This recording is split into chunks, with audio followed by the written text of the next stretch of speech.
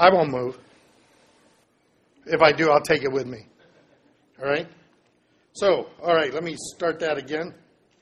We are in discussions in Matthew, and it's been brought to my attention that I'm answering the questions, but I'm not repeating the questions when they are asked so that they show up on the recording, and so I will try to do better today on that. We are in chapter 9 of Matthew. I'm hoping to get through chapter 9. There is a connection between chapter 9 and 10, but I really want to address that later. So we're going to pick up at chapter 9, verse 1. It says that getting into a boat, Jesus crossed over the sea, that's the Sea of Galilee, came to his own city. And there they brought to him a paralytic lying on a bed. And seeing their faith, Jesus said to the paralytic, "Take courage, son, your sins are forgiven." Some of the scribes said to themselves, "This fellow blasphemes." And Jesus, knowing their thoughts, said, "What are you thinking? Why are you thinking evil in your heart? Which is easier to say, 'Your sins are forgiven,' or to say, 'Get up and walk'? But so that you will know that the Son of Man has authority on earth to forgive sins." Then he said to the paralytic, "Get up and pick up your bed and go home." And he got up and went home. And when the crowd saw this, they were awestruck and glorified God, who had given such authority to men. Now, this passage is important. I talked about it a couple of weeks ago from Luke's gospel in the resurrection sermon. This notion that there is the present world and there's the eternal world has a tendency for us to think then that this world is not important. The unbeliever over addresses this world's significance, thinking it can be permanent. The believer sometimes ignores that the statement that there is another world and that God is there and that our loved ones are there and all of that is going on is a statement of our faith. And what Jesus does, both in his incarnation and in the miracles that he does, and ultimately in his resurrection, is to invade and incarnate and to bring authority of the spiritual realm over the material realm to manifest that the spiritual realm is in fact there and superior. And so when he says to this man, "Your sins are forgiven," the man, he doesn't say you're healed, he says your sins are forgiven. The scribes begin to say, "Hey, who does he think he is, saying that he can forgive sins?" And Jesus, knowing what they're thinking, says, "Okay, what's easier to say?" It's very easy to say your sins are forgiven, in the same way that someone could say, "Be warmed and filled. I hope God blesses you," but doesn't help somebody, right? And so the idea is that Jesus then says, "So you will know, so it will be manifest here, then get up, take your bed and walk." And now the man is healed, to demonstrate that he has the authority not only to heal, but to forgive sins, and that ultimately in the kingdom to come, sins will be obliterated, they will be gone from our lives, and our resurrected bodies will not be subject to sin, but we will also have no sickness and no tears and no other problems that happen in this context. So this is a really important text for us to keep in mind. It is vital that God manifests into this present world as the assurance of the world to come in that context. So we'll stop at that point and open it up for... You back on? All right, so the question is, Jesus then has authority to forgive sins. Yes, because he serves as our great high priest. And the book of Hebrews makes it clear that he didn't do it with a sacrifice of an animal, but he did it with his own sacrifice. And that's why the celebration of the death, burial, and resurrection is so central to our faith. Absolutely. Any others? So you want that talked about? All right, so the question is, if he knows our thoughts, we talked earlier in former times about prayer is to be spoken, not thought. And so if he knows our thoughts, then he would know our prayers. Why can't we just do the thoughts? Well, the Bible says he knows what we want before we ask. So we don't even have to think it. It's an infinite regression that way. The biblical pattern of prayer is to speak out loud. It is, in recent times, become very common for Christians to pray silently. And part of that is so we can pray individually. But the reality is when we're gathered together, we should be praying corporately. That's why written prayers are valuable in that sense. The danger of the thought prayer, as I usually bring up, is when you are thinking, you tend to wander in your thinking. And you don't want to consider those wanderings prayers, because sometimes they're ungodly thoughts, right? So it's more focused, and I think more of the biblical pattern to pray out loud in that. Jesus said, Lord, I know that you hear me always, right? So the idea was, yes, of course, God knows our thoughts and our hearts, and he knows what's going to happen before it ever happens. That does not remove us from the obligation to manifest and behave, because, again, much of what we are doing is on display before the angels. And I'm not sure they can read our thoughts, right?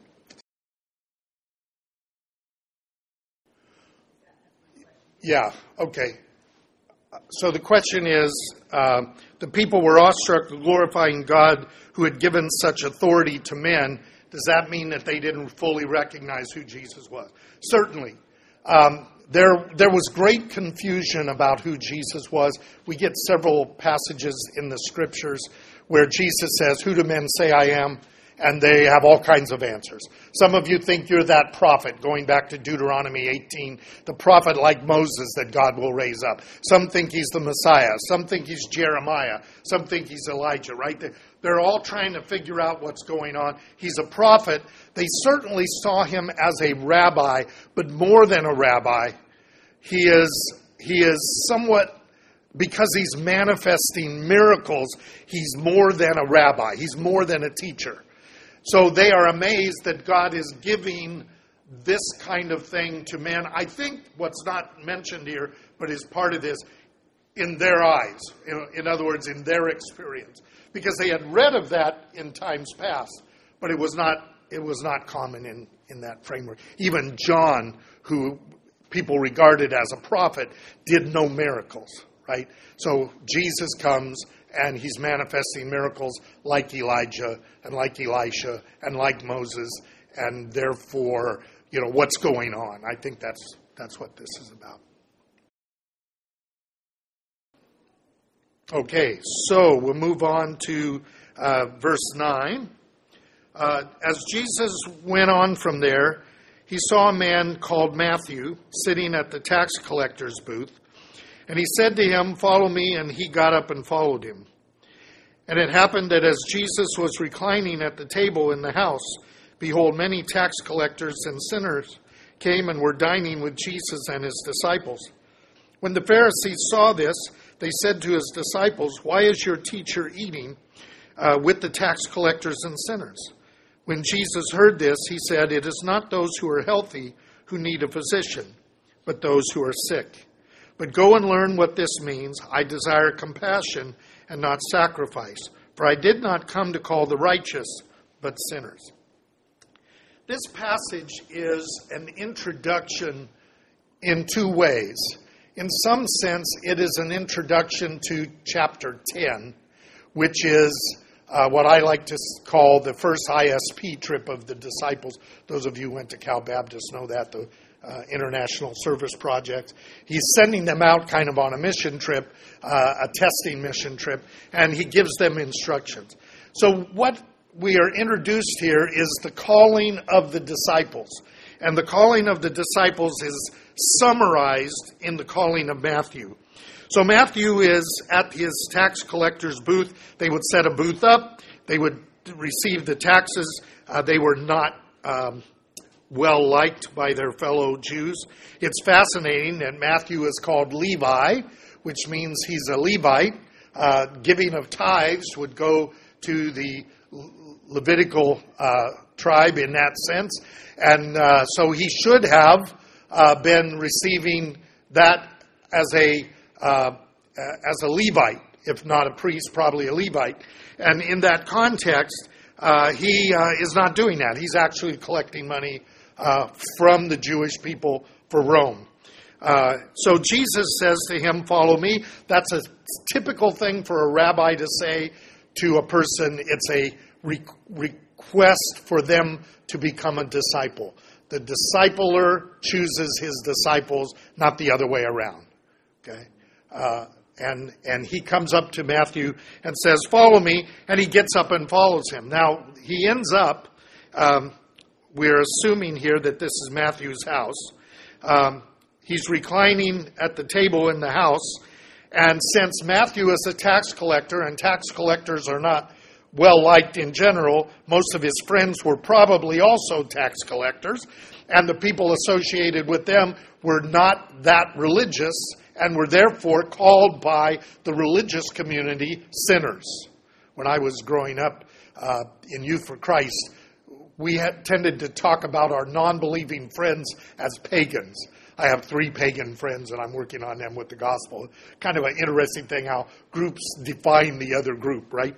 So sinners is the group who are not following the commandments and showing up at shul, the synagogue, and not doing what they're supposed to do.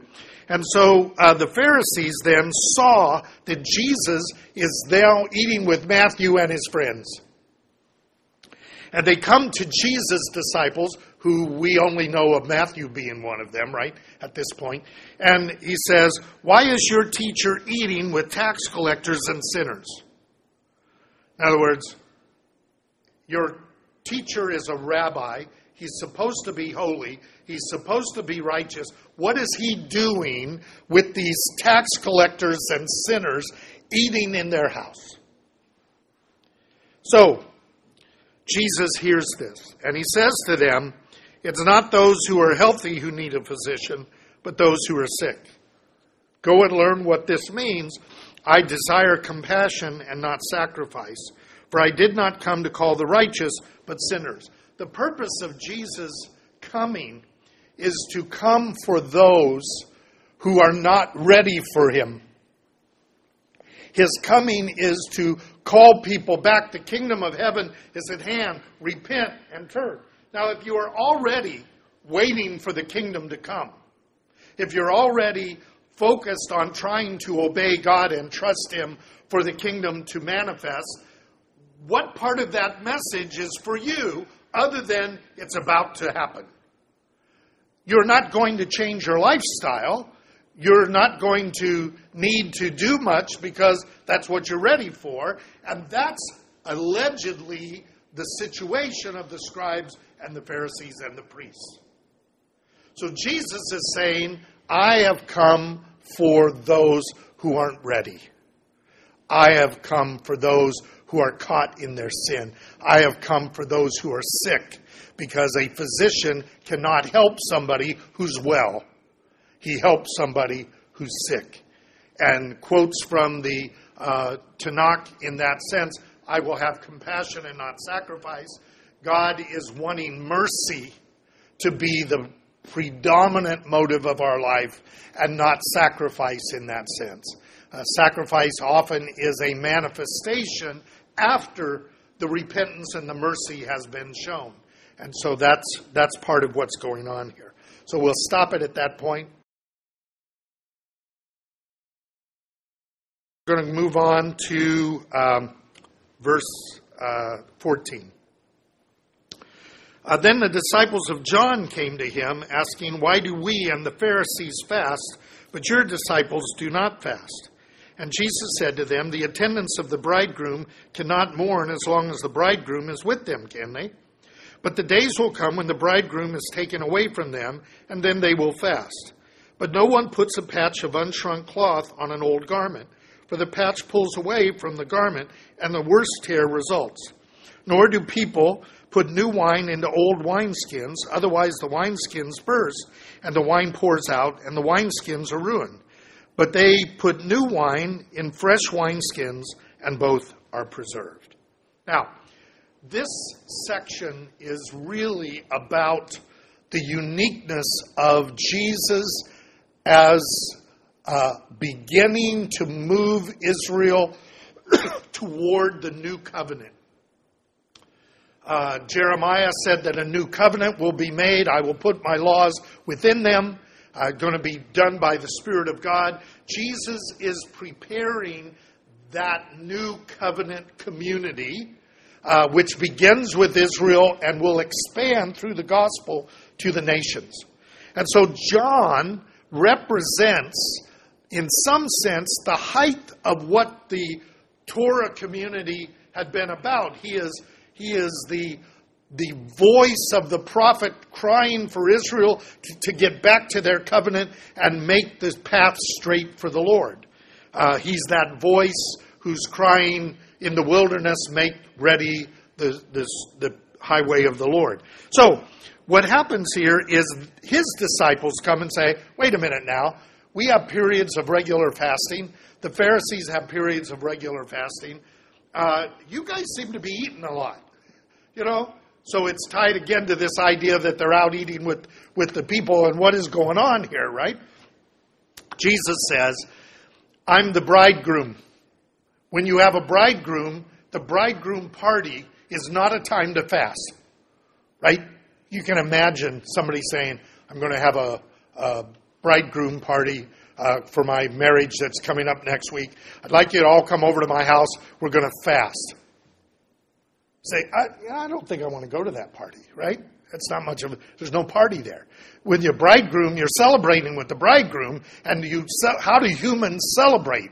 We eat and drink and party. That's what we do. So he says, they can't do that when I'm with them. But the time will come when I'm taken from them, and then they will fast.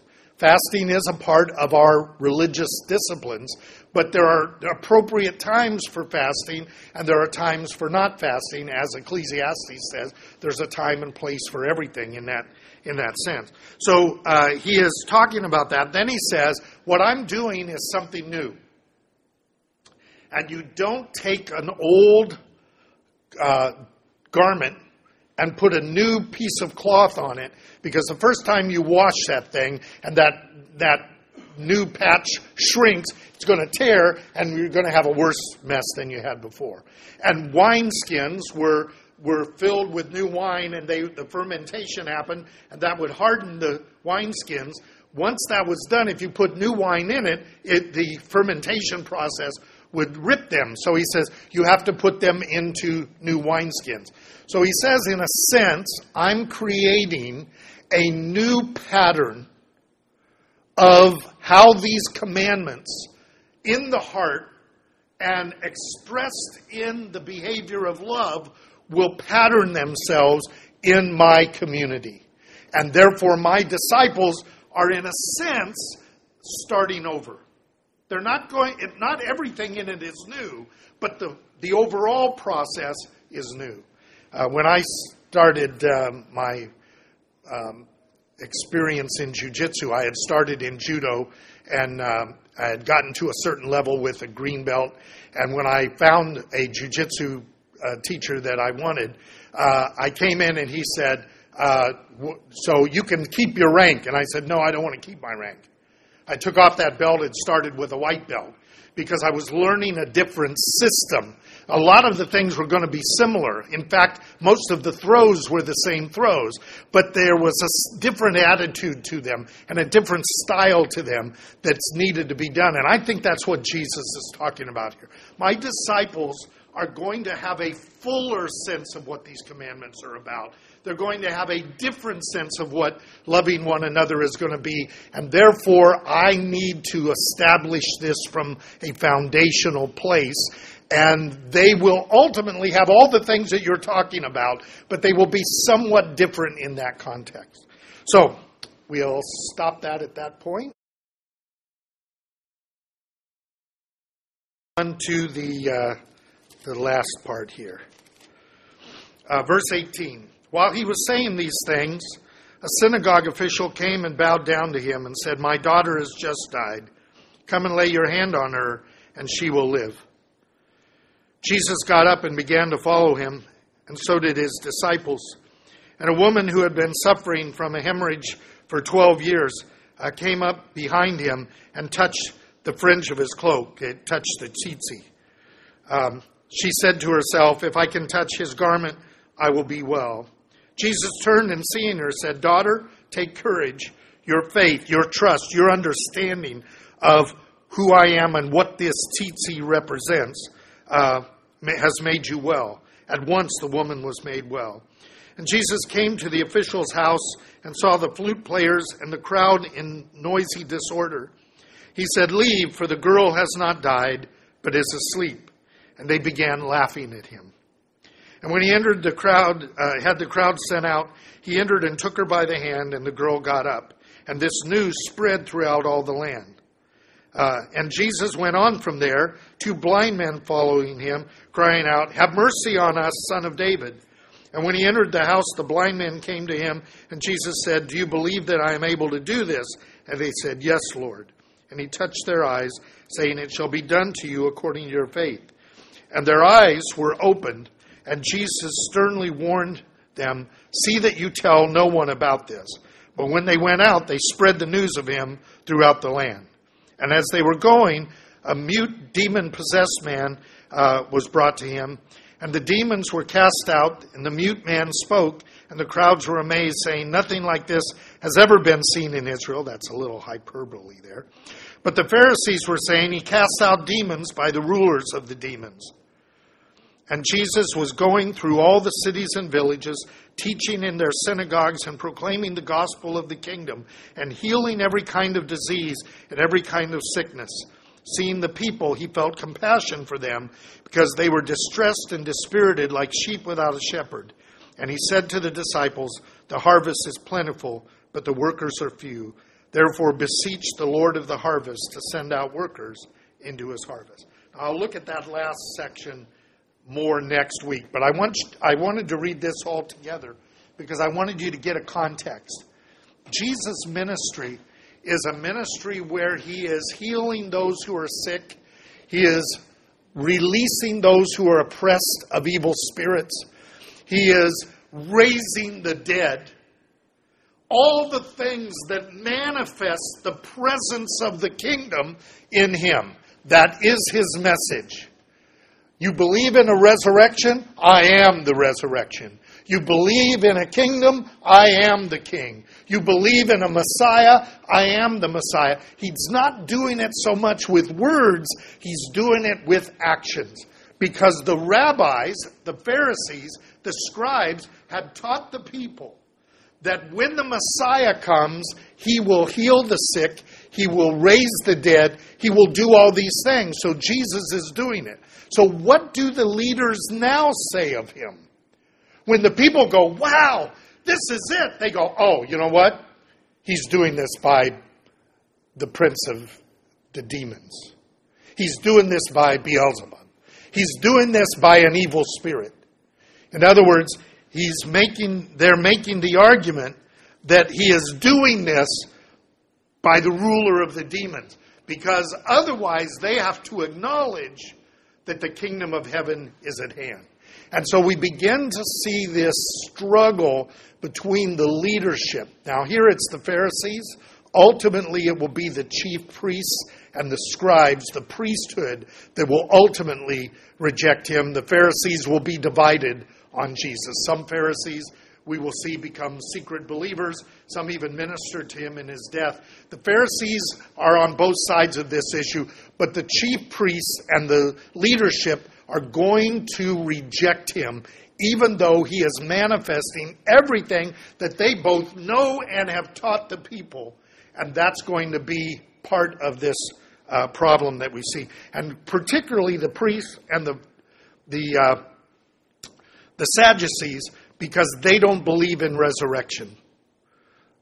If they acknowledge Jesus as raising the dead, and if they acknowledge Jesus himself as being raised from the dead, their theological system collapses.